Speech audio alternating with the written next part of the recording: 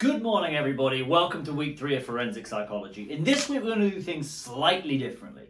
Rather than give you a kind of the standard presentation on what can go wrong if a profile is followed too accurately, or kind of maybe the pangs and the pitfalls, some of the things we've talked about in the last week, I'm going to show you a documentary in which you basically see all of these issues come to life. But rather than just kind of give you the link or send it away and press play, what I'm going to do is I'm going to watch the documentary with you.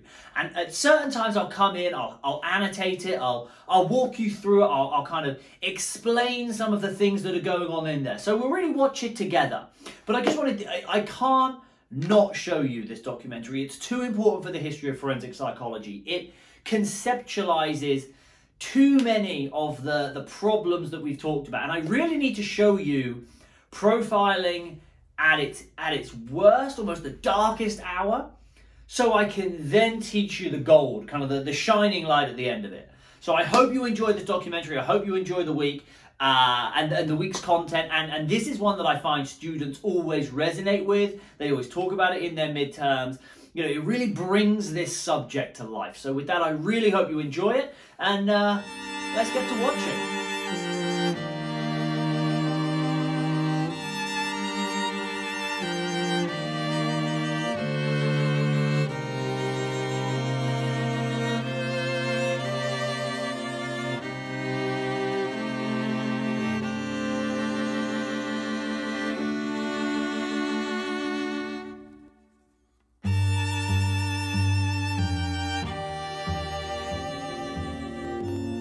Police are appealing for witnesses after the brutal murder of a young mother in a South London park.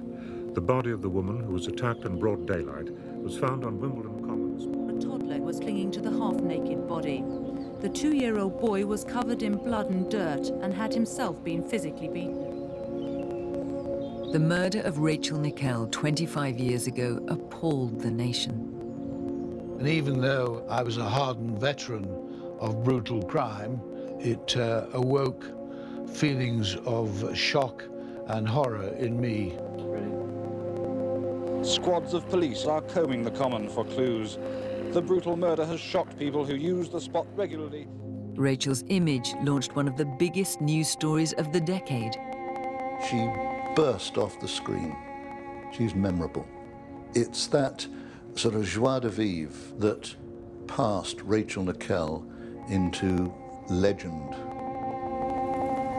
Under the intense media spotlight, her murder investigation would lead to a disastrous honey trap operation targeting an innocent man, Colin Stagg.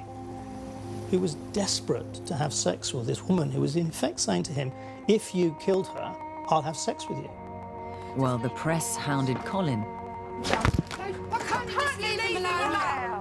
serial killer Robert Napper roamed free and murdered again. There was the chance to stop this man, and it was lost. I'm Fiona Bruce, and it's a case I've never forgotten. This is still an investigation on an awesome scale. I was a junior reporter at the time, and it was my first murder case. Now I'm going to meet key people at the heart of this investigation. Some speaking for the very first time. 25 years since the police operation, I want to understand how this case transformed murder investigations forever. And arguably criminal profiling. I mean, you can't really do this case without talking about it.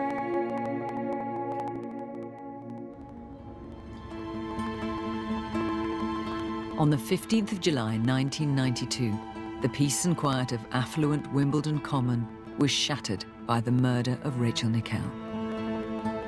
She was killed while taking her son for a morning walk. 200 police officers were drafted in to hunt the brutal killer. The woman's body was discovered by a passer-by. Ron Turnbull was the first detective to arrive at the horrifically violent crime scene. I remember I was a very junior reporter covering that story. I saw the pictures of Rachel's body. I'll never forget what I saw. You've seen many crime scenes. What was your reaction when you saw where Rachel was lying there? It's still foremost in my memory. I mean, at that time I had 20 plus years as a Scotland Yard detective and thought I'd seen it all. And the ferocity of the attack, 49 stab wounds. Yeah. And in this case, you could actually see in some of the deeper stab wounds that the hilt had actually bruised the body as well. So the ferocity of the lunges of the knife. A lovely day, kids, dogs, perambulators. How did that happen? So just for yourself, I mean, as an intuitive forensic psychologist, if you will, think for a second now just about this crime. And what I want you to do is I want you to generally put together a profile in your mind and compare that then to what emerges. But a few of the facts then. So it's seven or so early in the morning. It is a very young, pretty blonde victim walking in a popular park in the centre of London with her 2-year-old son. She is ambushed and stabbed 49 times to the hilt. So that means that the stab was so aggressive that the handle not only made contact with the skin, but it bruised it. And she was then discovered by passers-by, and the child was left just with her.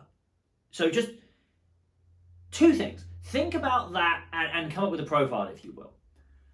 But consider the extreme abnormality of all of those behaviours as it pertains to a murder. Because that's important to hold true here, is how rare that kind of a murder is. Because that is not an everyday murder. Detectives are working on the theory the murderer could have grabbed the child to lure his mother into this copse. Police say her terrified son saw his mother being murdered. There wasn't just one victim. What set this apart was that Rachel's 2-year-old son Alex was the only witness. Rachel's son, the reports were of him clinging to her heavily blood-stained body and saying, "Mummy, wake up." Now, what father of children, daughter or son, could read that and not be deeply moved and utterly horrified? The day after her murder, the police encouraged Rachel's partner, Andre, to make a public appeal in an attempt to find the killer before he struck again. Somebody must know something from the ferocity of the attack. This man couldn't have just walked down the road and not be noticed. And I would say to anybody who does know this person, no matter how they feel about them, please come forward before he destroys anybody else's life.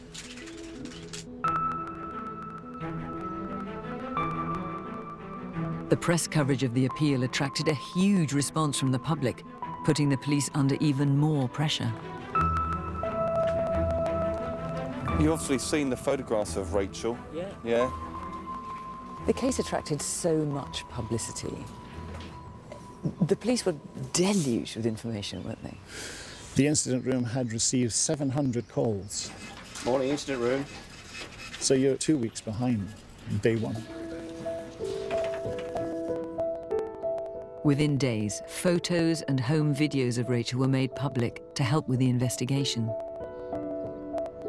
This bubbly-looking woman, she burst off the screen. She smiles out at you from the photograph. It's that sort of joie de vivre that comes across. She's memorable. The savagery of this murder has shocked even the most hardened detectives. It struck me that all the police officers I talked to took this very personally. They didn't talk about the victim, they talked about Rachel. I felt as if they'd all slightly fallen in love with her. It seemed that the police took it incredibly personally. I think they did. I remember an officer at a subsequent post-mortem making a comment like that in front of a female pathologist who immediately reprimanded him for saying would it have made any difference if she'd not been a very attractive young woman. Well, she had a point. Yes, she had a point. She made the point. Do you think, given what happened further down the line with this case, the police lost their objectivity? As a professional, I'd like to think no, but as an individual, I think there was a possibility that that did affect decisions that were ultimately made by senior officers. Ron Turnbull's job was to manage the forensic investigation. But DNA testing in 1992 was limited, and nothing pointed to the killer. When we were extracting the fibers from her clothing and also taking swabs from her flesh, that there was bodily fluid there that we thought this is going to come down to the perpetrator, and so quite soon we would have a DNA check and you know, someone would be apprehended. And we were surprised when that didn't happen. But, you know, it happens occasionally. It happens that you don't have anything to start with, so you have to start looking elsewhere. Desperate to progress the case, the team turned to a new investigative tool, criminal profiling, used by the FBI, glamorized by dramas like Silence of the Lambs and Cracker. I just want to jump in here. That sentence tells you everything you need to know about kind of why the profiling was introduced in this case. You have an immensely high-profile case. An immensely high-profile victim who has garnered immense amounts of media publicity and therefore pressure. You have no evidence and no DNA evidence, and therefore you are forced to think outside the box or outside the normal realms of how the police investigation would have proceeded. So it was in the absence of any other leads that they turned to the criminal profiler, and you can see it here already. Already they're bringing in, it was made famous by by Cracker and kind of the the media depictions of everything. Shifted from being a man who has killed to being a killer. He's more experienced, he's more organized, he's harder to catch. Fantastic. The person the team approached was psychologist Paul Britton. Mr. Britton, who's from Market Harborough, enjoyed success in the past helping police to track... Britton was getting a reputation as someone who could help police get inside the mind of a killer. Getting a reputation. When this profile is produced, the profiler is drawing on a variety of strands. Britton began developing a character profile of Rachel's killer. As soon as it was ready, the police went public. So just before we hear the profile, what exactly has he based this on? Oh God, I hate his glasses so much. I mean, he has so some experience working with the police. He's not a police officer, so he's obviously not doing the investigative approach. He's obviously taking the clinical approach. I mean, there aren't many cases like this that you can draw from. Crime Watch, 1990. On Wimbledon Common in southwest London, a young mother, Rachel Nickel, was waylaid and repeatedly stabbed. Her scratched and bruised 2-year-old son was found clinging to her body. A consultant clinical psychologist has been drawing up a likely profile of the killer. The killer is under the age of 30. He lives locally. He still lives at home with his mum or parents or alone in a hostel or a bedsit. He likes pornography, including some of the violent sort. He doesn't have a steady girlfriend. If he's had previous girlfriends, they'll have found him unsatisfying, sexually inexperienced, and wanting to act out domineering gameplay. Now, remember, some of these guidelines could be wrong, but if you can put several clues together and they fit someone you know, we all know the importance of this. I just can't emphasize enough how loose that is. I mean, some of these may not be accurate. Okay, well, if you take out the extreme ones, then 80% of people would fall under those like categorizations. Under 30 and living with their parents and has unsuccessful relationships. I mean, it's not just that it was immensely broad, but that it has one or two hyper-specific things that kind of come from nowhere. Martial arts, question mark. now is the time to call. This appeal provided police with their first major breakthrough. As far as the Rachel Nickell murder is concerned, 90 calls here to the studio the last time I spoke to the team. 10 of them, Superintendent Bassett says, are very interesting. One man has gone straight to the top of their priority list. That man was 29-year-old local Colin Stagg, who would soon become one of the most hated men in Britain. But the undercover investigation that followed would lead to an astonishingly misguided police honey trap that ruined lives.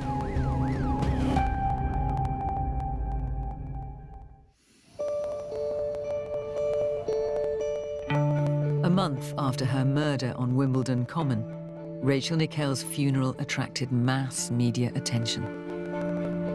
Baby Alex, his face hidden, was cared for by 2 detectives from the murder squad. A posy of flowers from the 2-year-old said simply, "Mummy, you gave me my being and every moment of your time." This piled even more pressure on the police, who were desperate to make an arrest. A Crime Watch appeal to find Rachel's murderer resulted in several Wimbledon residents naming a suspect who lived alone on the edge of the common, Colin Stagg. So, Colin, you lived on this estate for 46 years. Yeah. Tell me about your life at the time Rachel was murdered. What were you doing?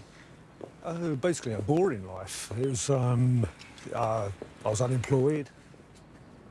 One of the reasons you came to the police's attention was Crime Watch. Yeah. Did you watch that Crime Watch that evening? I saw bits and pieces of it. I wasn't that overly interested in it. And then they brought out this photo of it, the guy with the short hair that people said looked like me and stuff. Did you like think that. he looked like you? I didn't think it did at all, you know, but apparently a lot of people around here thought it did. I remember I was just watching the television and that, and next thing I knew, the police came rushing in. Said they're going to arrest me for the Rachel Nickell murder, and I just remember thinking, "You're joking? What? What's all this about?" Police are still questioning a man about the murder of Rachel Nickell. He was arrested yesterday, the day after a video-fit picture was shown on television. A number of the callers claimed to recognise the picture of the man who's now the main suspect in the 2-month hunt for Rachel's killer. You went to Colin Stagg's flat. What did you think? Did he look like the kind of guy that you thought could have been the murderer? Well, he fitted the E-fit. I mean, very much so. He fitted the profile. And in the address, there were signs of Satanism or whatever. The walls were actually like blackboard, and they were etched on them were these cave drawings.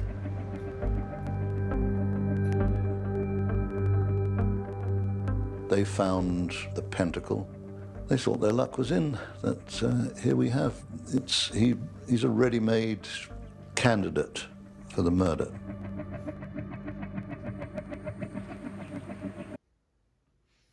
So the original, the Crime Watch doesn't say the full thing. The original profile included the phrases along the lines of may have an interest in the occult, and so that's why when Stagg was identified, Stagg was indeed, he did live alone. He was viewed as a loner in that he wasn't in a serious relationship. So that coupled with the occult-esque kind of features within the house is basically why suddenly everyone so quickly says that he fit the profile. It's not that he fit the It's not that he fit the profile as a whole. It's that he fit this a few of the broads and then this one specific characteristic. From Wimbledon Police Station, the man was taken to Magistrates Court to extend the time the police can keep him in custody. From midnight tonight, they'll have 48 hours to charge the man or release him. Another thing that attracted the police to you was your lifestyle. Yeah. They felt that you fitted the bill of the kind of person they were looking for.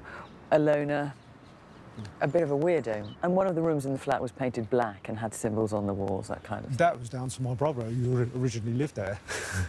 He was into heavy metal music and he was into all that kind of goth kind of scene and stuff like that. And So that was nothing to do with you then? No, they just got 2 and 2 together and made like 10 out of it. Because Colin seemed to fit the profile of the murderer, the police focused their efforts on the wrong man, while the real killer remained free to strike again. I'm going to meet QC Jim Sturman, who would eventually have the job of proving Colin's innocence.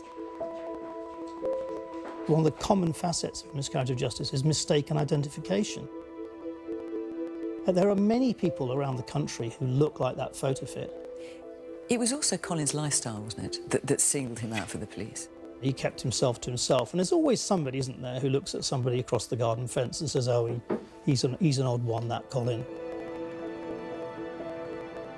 One factor linking Colin to the murder was Paul Britton's profile, which suggested Rachel's killer must have a very specific sexual perversion. Mr. Britton was presented with the facts as were known of the killing. He gave a series of predictions about who the killer would be, which ended with him being a person with a particular sexual deviancy. Paul Britton's criminal profile also predicted Rachel's killer was likely to have a history of minor sexual offences. So during Colin's 3 days of interrogation, the police pursued this specific line of questioning. They check through their records and they find that a woman saw a man with a large erection naked on the common earlier that summer. All he had to do was to deny it. You could almost say, you know, ask for an identity parade. Colin was advised by his solicitor to plead guilty. So the police took him straight from that confession to indecent exposure to the magistrate's court, where he'd been in the cells for a few days, and that was his previous conviction. That was used to found the Colin Stagg convicted sex offender nonsense. A man who was originally questioned about the murder of Rachel Nickell has been convicted of indecent exposure. Colin Stagg was fined £200 and ordered to pay £20 costs. Again, just to jump it, the only reason he's a suspect is the profile. And a series of they've not yet supported that Colin Stagg, they have no evidence linking Colin Stagg to the crime. They have evidence linking Colin Stagg to the profile, and the profile is linked to the crime. But other than Colin Stagg lived alone and lived near the common, there's no evidence that he was present.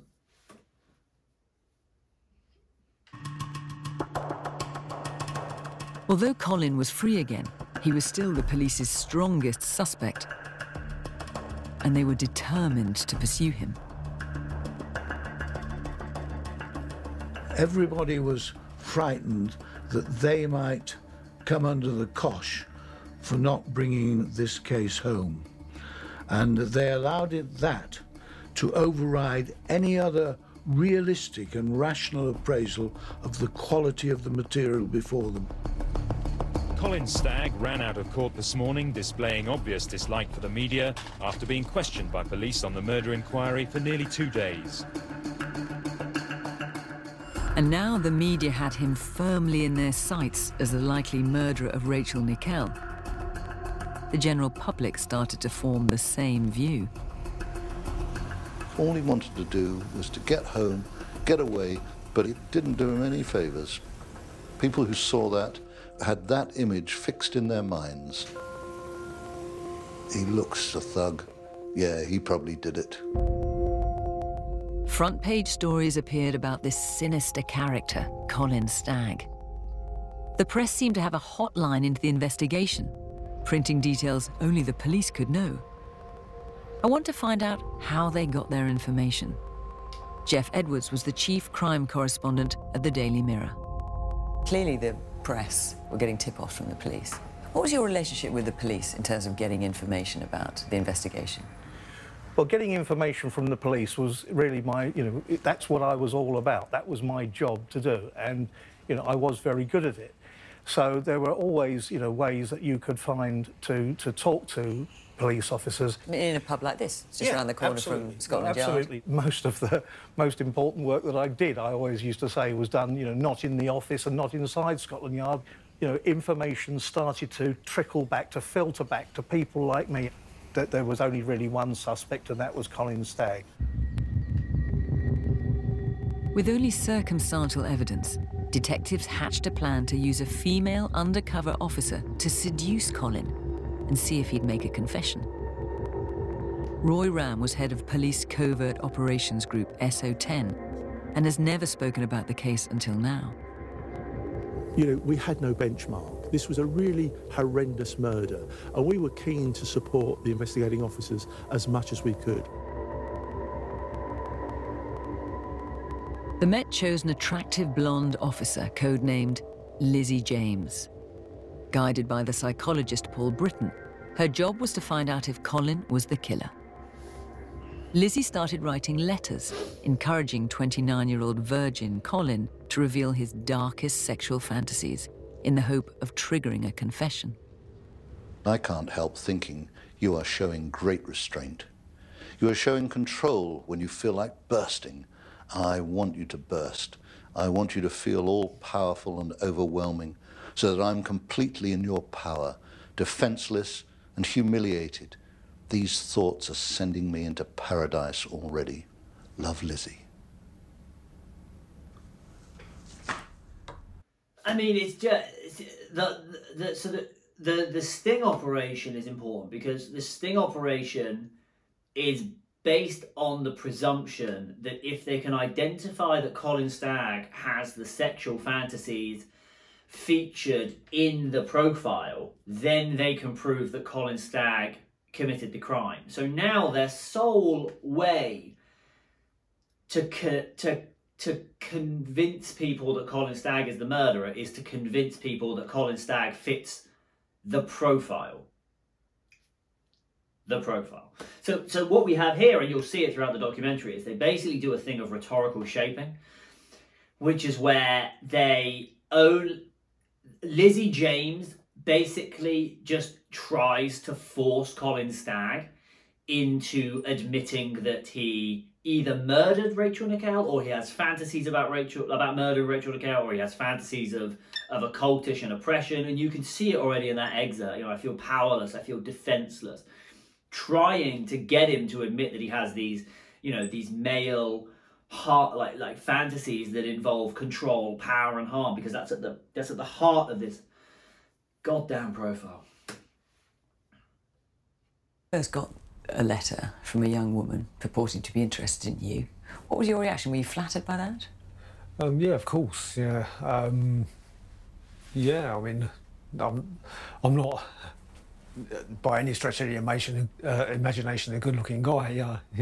But if an attractive woman starts writing to someone like me, yeah, I was very flattered. Yeah. Did you feel lured into saying more extreme things than you would have otherwise by the kind of stuff she was writing to you? Yeah, I was basically making it all up as I went along. I just thought, well, she's an attractive woman, so I'll just tell her what she wants to hear. You've got to bear in mind I was a lot younger in those days, and desperate to have a relationship with her, a physical relationship with her. Exactly, yeah. You can't emphasize that enough. Like there was some exchanges where he was like, we're gonna go for a picnic, and I'm gonna bring elderflower wine, and I'll make you a parsnip and carrot cake. And she basically would write back like, no, I'm not interested. I want you to control and be violent. Not quite that on the nose, but legitimately, like, she would only write back and be positive when he mentioned things that were more aggressive, and then basically at some point was like, I want you to be more aggressive. I think as well, it'll either come up in this, but she tells him that she sacrificed a child as part of a cultish ritual at one point. So that's where this goes. But the letters didn't provide any incriminating evidence. Celts breeze. After 3 months, the relationship progressed to a series of intimate phone calls, while detectives listened in. I don't know what to say, you know. Well, I never really met anybody like you, you know. Since you first started writing to me and that, you know, it's like a dream come true for me, you know. The undercover operation, there were people within Scotland Yard at the time who were saying to me, this is all a bit odd, isn't it? But I think it actually sort of built up a kind of a momentum that was difficult to stop. Not anything like this has never really happened to me before, you know. Somebody's really shown interest in me, you know. Yeah. So I'm not going to, you know, throw this away for anything, you know. He was desperate to have sex with this woman who was in effect saying to him, if you killed her, I'll have sex with you.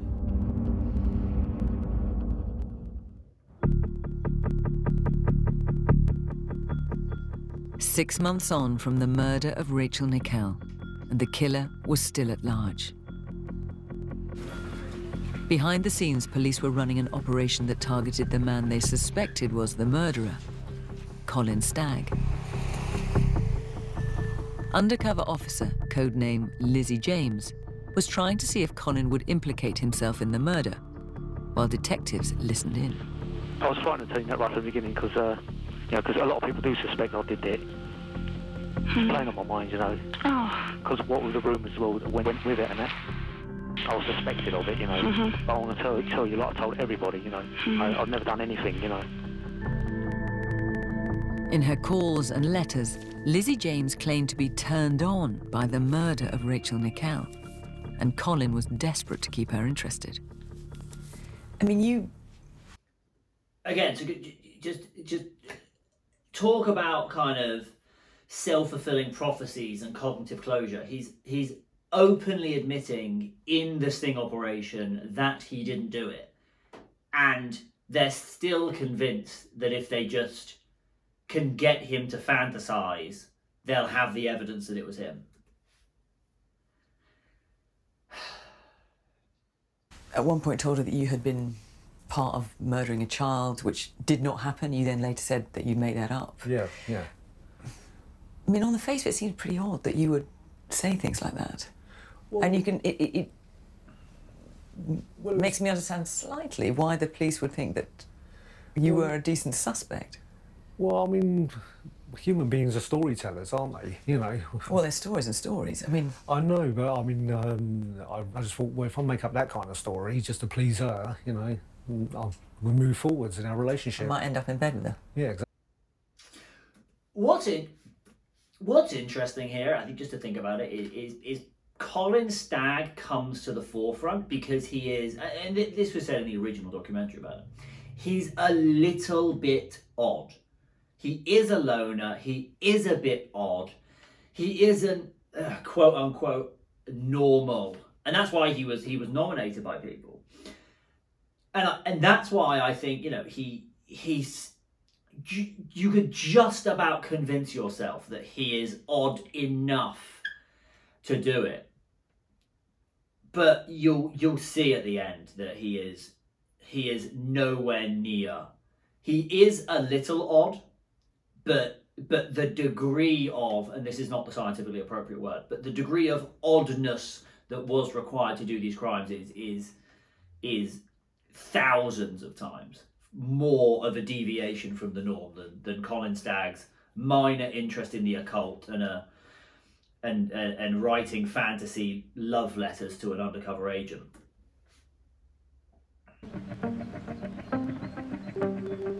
And were you aware that your officer was effectively promising Colin Stagg sex if he said that he was the person who murdered Rachel Nickell? All we were asked to do was to provide an undercover officer to the investigating officers to interact with this person.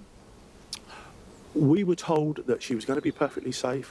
We were told that the structure of the questions and the dialogue was being directed by a forensic psychologist. As far as we were concerned, that was fine. Judgment about the rest of the operation was a matter for divisional detectives. But those detectives, and indeed the whole investigation, were now being heavily influenced by the profile created by psychologist Paul Britton. I'm meeting Professor David Cantor, a psychologist who spent his career working with the police. He believes a criminal profiler can help in only limited circumstances. People think that it's some clever, insightful individual that really owes more to Sherlock Holmes, actually, than to scientific psychology. For a start, to actually say you can indicate something about a person from the brief details you got at a crime scene it is really speculative. Paul Britton is not here to answer for himself. I mean, he clearly felt he was doing the right thing. He was doing most of it in his spare time, unpaid much of the time. And even the head of the Metropolitan Police Force believed that this was the right way to go. We can't know what people are feeling and thinking, particularly criminals who often don't even know themselves exactly what's going through their minds at the time. Lizzie James sent cards, gifts and a photo of herself to Colin, but there still wasn't any evidence to link him directly to the murder. So to increase the pressure, Lizzie set up a face-to-face meeting in Hyde Park with a man the police believed was a killer. SO10's perspective to the investigating officer was, you cannot expose a woman police officer to somebody you suspect has committed a heinous crime. We must make sure she is safe at every point. And I think at one point, pretty well, every person in the cafe that they met was an undercover police officer. The cafe just over there. Yeah. We just swamped it. On their first encounter, Lizzie James wore a floral dress and brought Colin birthday presents. Over a series of intimate picnics, she claimed she was attracted to whoever had murdered Rachel Nickell. Well, she kept going on about the Rachel Nickell case and that. I just thought, I can't be bothered with this anymore. So... I mean, not to put too fine a point in it, you wanted to have sex with her. Yeah, of course, yeah. It wasn't forthcoming. No. And so you thought, right, I might as well... Yeah, exactly. Give up. Yeah, yes, that's it in a nutshell, yeah. Although Colin still hadn't confessed, the police felt they finally had a strong enough case to secure a conviction. So the strength of the case at this point was that he'd proposed a fantasy to Lizzie James that involved, I can't remember how much force it involved.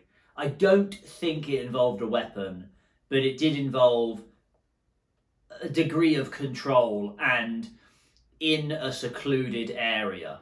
And that was viewed as, again, to follow the leaping frog chain, that fantasy in that letter was viewed as evidence that he had the fantasies that were associated with the profile, which were predicted to be the fantasies of the person who killed Rachel Nickell. In August 1993, he was arrested and charged with Rachel Nickell's murder.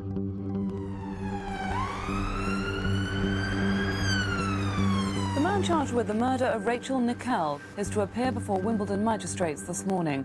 Colin Francis Stagg, aged 30, was charged last night after being arrested at his flat in Roehampton in southwest London. Police spent the day digging up his garden and scanning the ground with metal detectors. When you were arrested by the police, you were sitting in an interview room. Would you like to introduce yourself formally? And this woman you thought you were having a relationship with walked in. Yeah. And suddenly you realised she was a police officer. What went through your mind?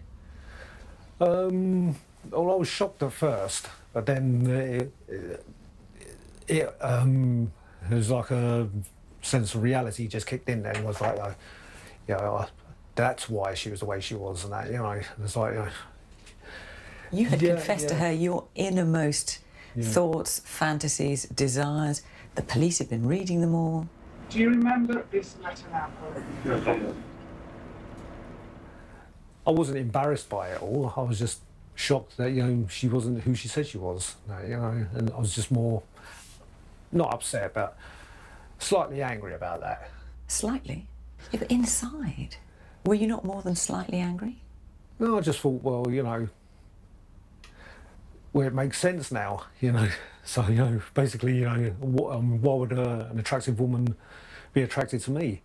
And I thought, it's like those comedy things. They say, oh, that's why. That's quite a sad thing to say. Yeah. But, it's reality. Looking at him now, do you think he could have done it? Like, I don't know. To me, there's such a degree of extreme violence, and Colin Stagg has such a... I'm trying not to be offensive. He presents as so insecure in himself, and clearly has struggled interpersonally. I find it hard to align the extreme level of harm. I think you actually described in one of your letters to Lizzie James the fact that you see this gorgeous blonde woman approaching from the distance. This is a terrible... Is that what happened to Rachel? You looked down from your vantage point and smiled. We'll talk about why next week. And you rushed down and you ambushed her. And you pushed the little boy face down. Pushed the little boy face down into the mud. And you stabbed Rachel with 40 times. Colin was sent to Wandsworth Prison, while the police and prosecution prepared their case. The police believed they had the right man behind bars, but the real killer of Rachel Nickell was still on the loose and struck again. The bodies of 27-year-old Samantha Bissett and her 4-year-old daughter Jasmine were discovered in their ground floor flat in Plumstead. Samantha had been stabbed 8 times in the neck. Jasmine had been suffocated. The attack was said to be so horrific that a woman police photographer at the scene has not been able to work since. Okay, so from a statistical standpoint, what are the odds that within London, in I think it's a 2-year stretch, there are 2 murders of young blonde women with their children present, with extreme levels of violence? QC Bill Clegg was about to lead Colin Stagg's defence when he first heard about the murders of Samantha and Jasmine. I remember reading the papers in chambers, and within about 2 or 3 hours I came out of the room and said to my clerk, I reckon that's the man that killed Rachel Nickell.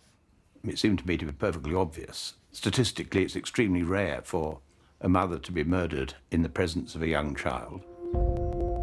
The similarities between the 2 crimes were also obvious to the lead detective on Samantha and Jasmine's murders. Rachel's investigating team were called in to share information. So you invited the police over who were investigating Rachel Nickell's murder to see if they could see any similarities. What was their response? Well, they were convinced it was still Stagg. They were 100% certain that Stagg was the person. Simple as that. In December 1994, the trial of the Crown versus Colin Stagg began. The public wanted to see the monster who killed Rachel Nickell go down. I just resigned myself to the fact that I was going to spend the rest of my life in prison. 2 years after her death, Rachel's parents arrived at court hoping for justice. The whole of the case depended upon the correspondence with the undercover officer and Paul Britton's analysis.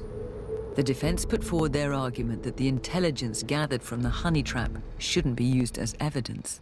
It was shaped at every turn by Mr. Britton, that Mr. Britton, through Lizzie James, rewarded him every time he gave something that helped the prosecution case and punished him every time he said something that didn't. I've no doubt at all that the jury would have convicted him. Why? Because the prejudice in London, the desire to see someone pay for that crime was overwhelming. Just so much emotion, just in every level of this, of the criminal justice process in this case, there is so much emotion, understandably so, but it is clouding the evaluation of what they are dealing with. You've got immense emotion from the public, immense emotion from the police officers, all trying to catch this person. You've got immense emotion from a jury who are desperate to see retribution. And all of this has allowed them to get to a point where the evidence that they have is the fantasy that somebody wrote after basically being coerced into writing fantasies on the reward of sexual intercourse with an undercover agent. No hard evidence. Now had to decide Colin's fate. Once I'd read all the papers, of course, and reread them, because sometimes you read it once and you think, no, maybe I've missed something here, because this is a very important case, very important case. So you read it all again. And when I'd read it a second time, I came to exactly the same peremptory conclusion. There is no case here.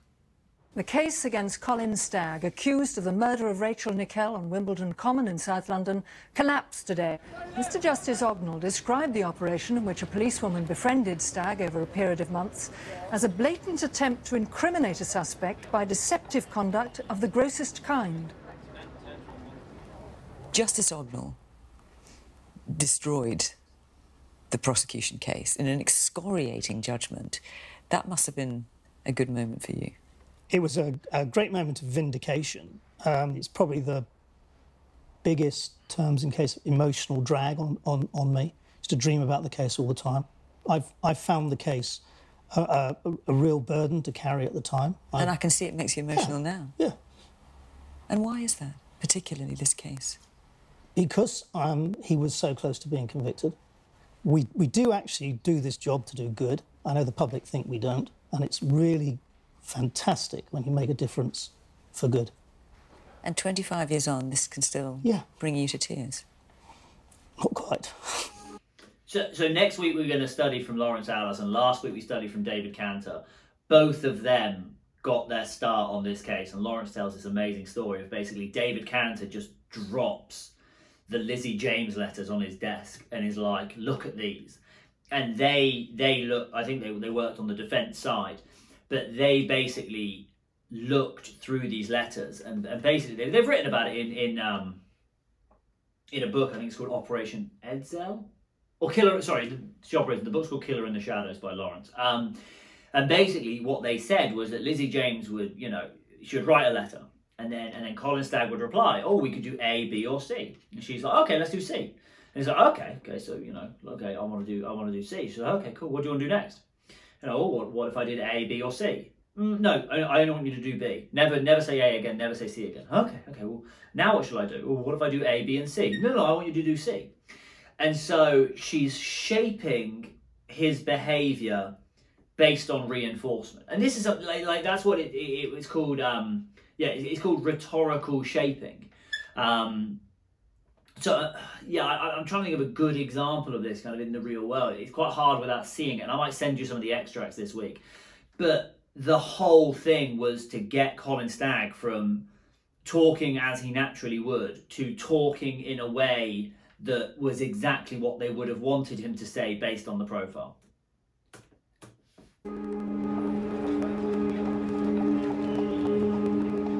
But for Rachel's parents, the judgment was a bitter blow. The law has been upheld, but where is the justice?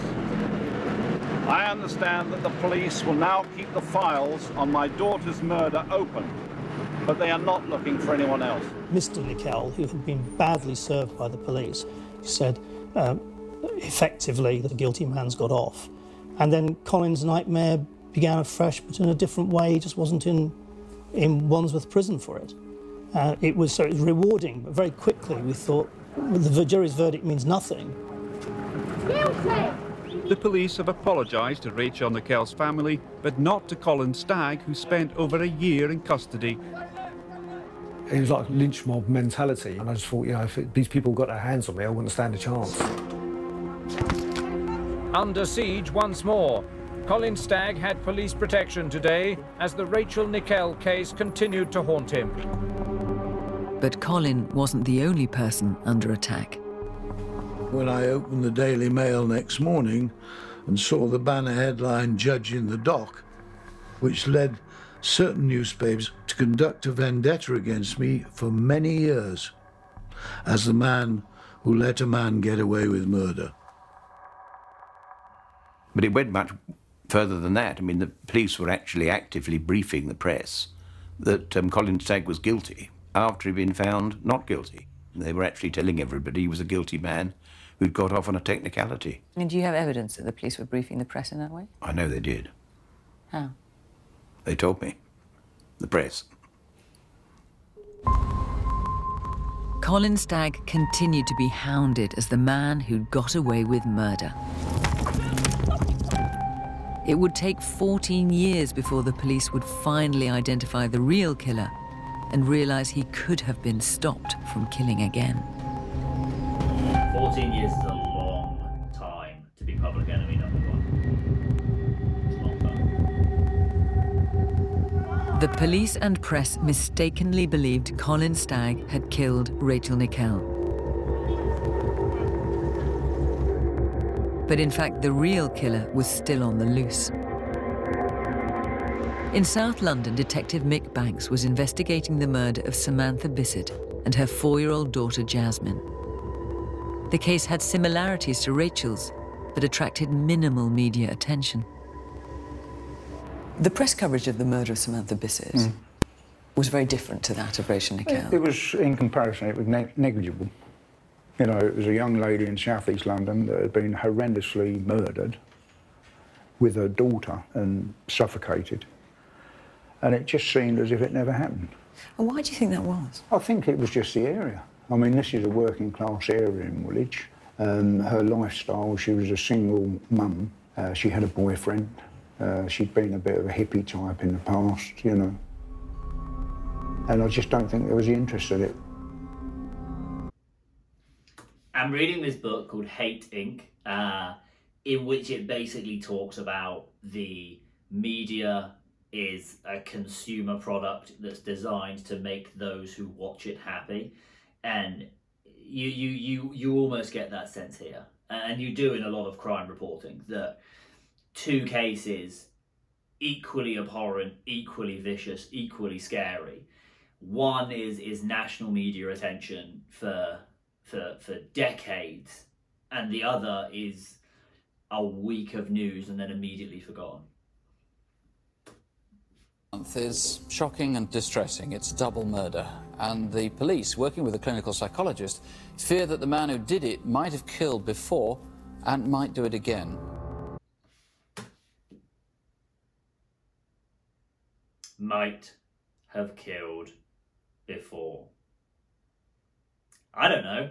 Maybe in the exact same way 2 years ago? Anyone? Anyone? Anyone? As with the Rachel Nickell case, the police turned again to the psychologist Paul Britton to help them identify the killer. They made an appeal on Crime Watch. How much do you think you know him?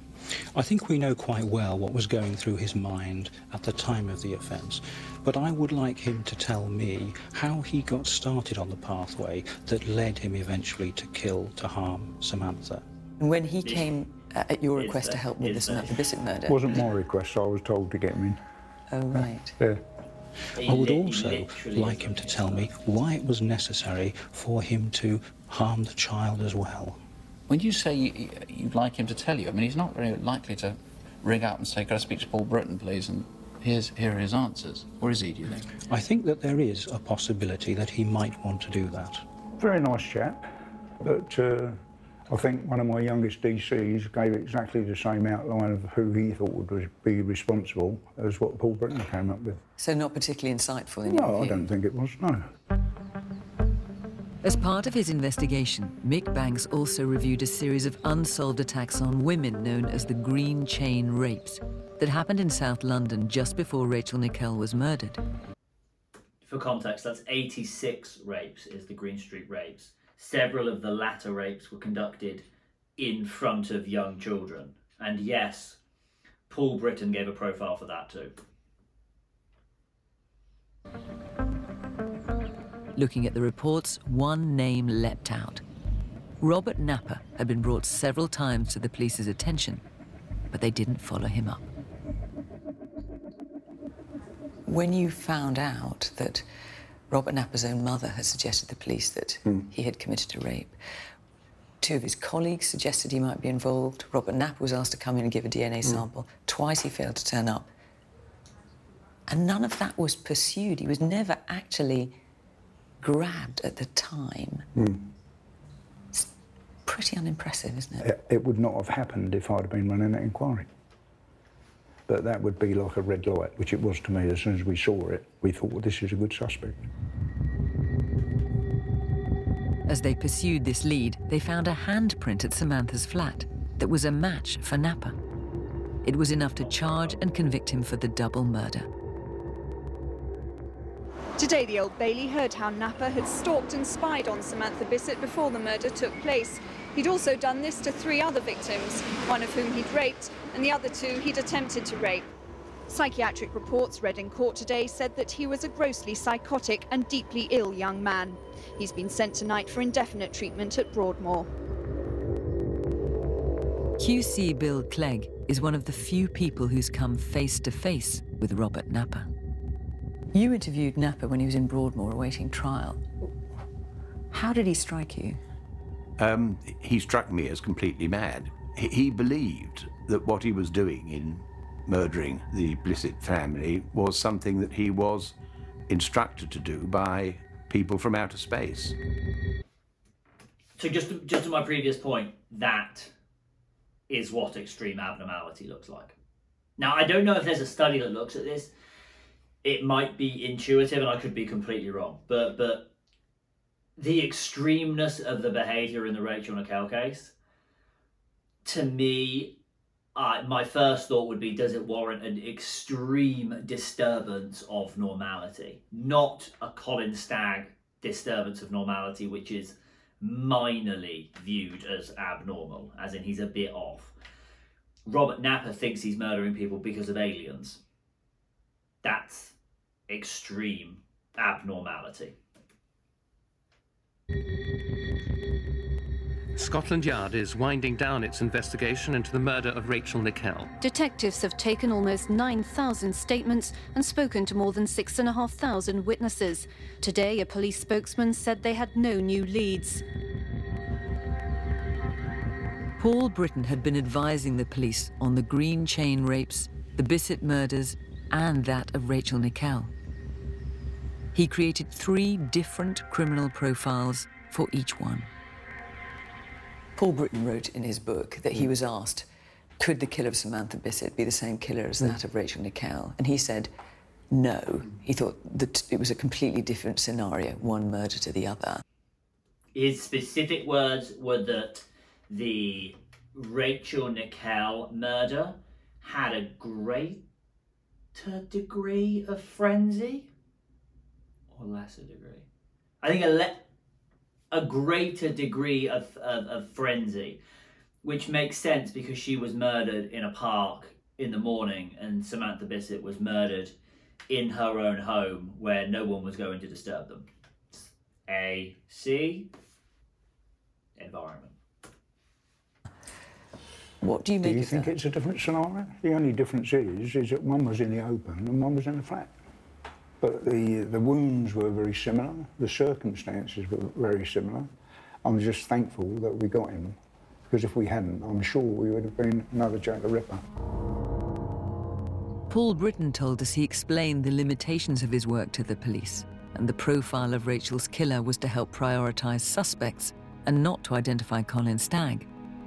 While assisting the undercover operation, he says he told police he would not be party to an entrapment and was not involved in the content of their communications with Colin. He also claims he did link the 3 cases, but investigators told him the crimes weren't connected, and his work was objective and professional throughout. As the years passed by, Rachel's killer had still not been brought to justice. To be clear, Rachel Nickell, the Samantha Bissett conviction was, I can't remember the year, but let's say 1998. Robert Napa had been convicted on multiple sexual assaults and the murder of Samantha Bissett. And they still didn't think that he had murdered Rachel Nickell. And the public still thought it was Colin Stagg. But then in 2007, 13 years after Colin Stagg's acquittal, the Met announced a major breakthrough using a trace of DNA originally found at the crime scene. Police are considering their next steps now a new suspect has emerged in the case of Rachel Nickell, murdered on Wimbledon Common in London 12 years ago. Simon Foy was the commander of the homicide unit at the time. They discovered that there was a DNA trace, which was one that they hadn't been able to see before because the techniques had not allowed them to do that. The trace of DNA now identified on Rachel's body narrowed down a list of suspects. On that list was Robert Napper. What was it in the end that convicted Napper? Was it his DNA? They took a scraping of hair from the young boy Alex. If you imagine a minute particle that you couldn't even hardly see, and they proved that it actually came from Napper's toolbox. Today, the killer of Rachel Nickell was found guilty of stabbing her to death on Wimbledon Common 16 years ago. Robert Napper is a paranoid schizophrenic who's already in Broadmoor. It was the end of a case that I'd followed for years. Finally, Robert Napper pleaded guilty to manslaughter on the grounds of diminished responsibility.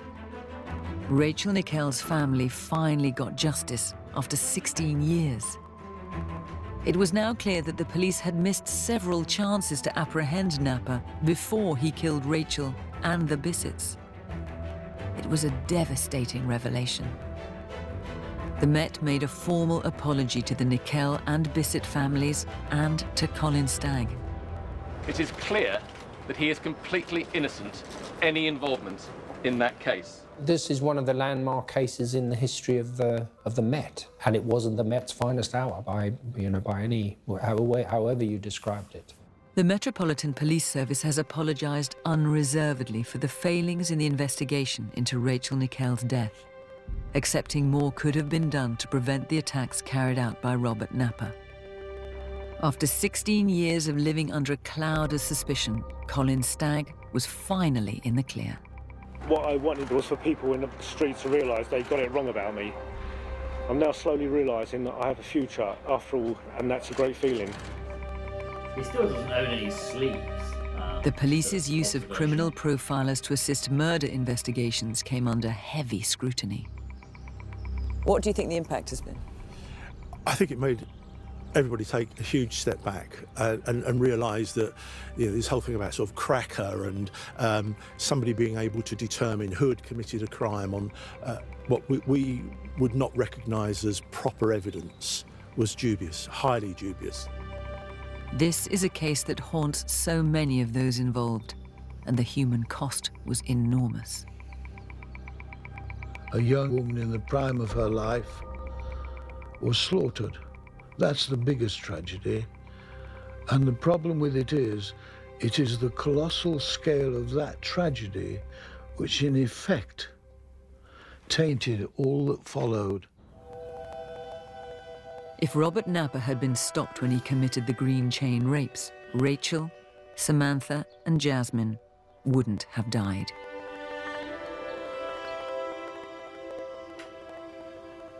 The mistakes that were made then now serve as a reminder that a tragedy on this scale must never be allowed to happen again. All right. So I hope you enjoyed that documentary. You heard it at the end there. That is the landmark moment when I think the runaway train that had become the excitement and allure of using forensic psychologists stopped.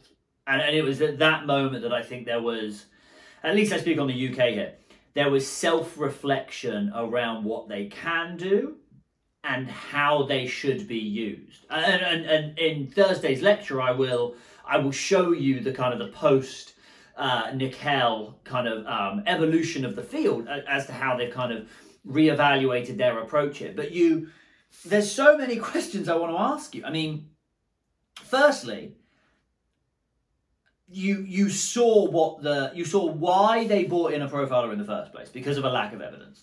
You saw the profile, and I hope when you watched it, you're thinking to yourself, it's an interesting profile. Why does he think that? Why does he think that?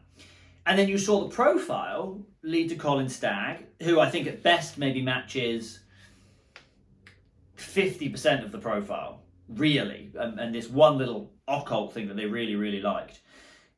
And then you saw the entire investigation that became not collecting evidence to prove that Stagg did it, but collecting evidence to prove that Stagg matched the profile. So kind of a bait and switch from evidentiary to just confirming that the profile.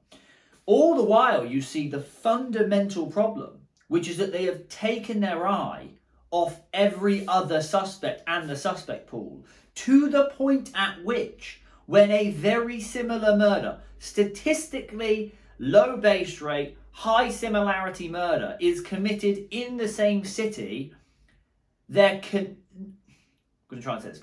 They already think they have their person, and they don't think there's any similarity because they are convinced they have their person who they don't have any evidence of.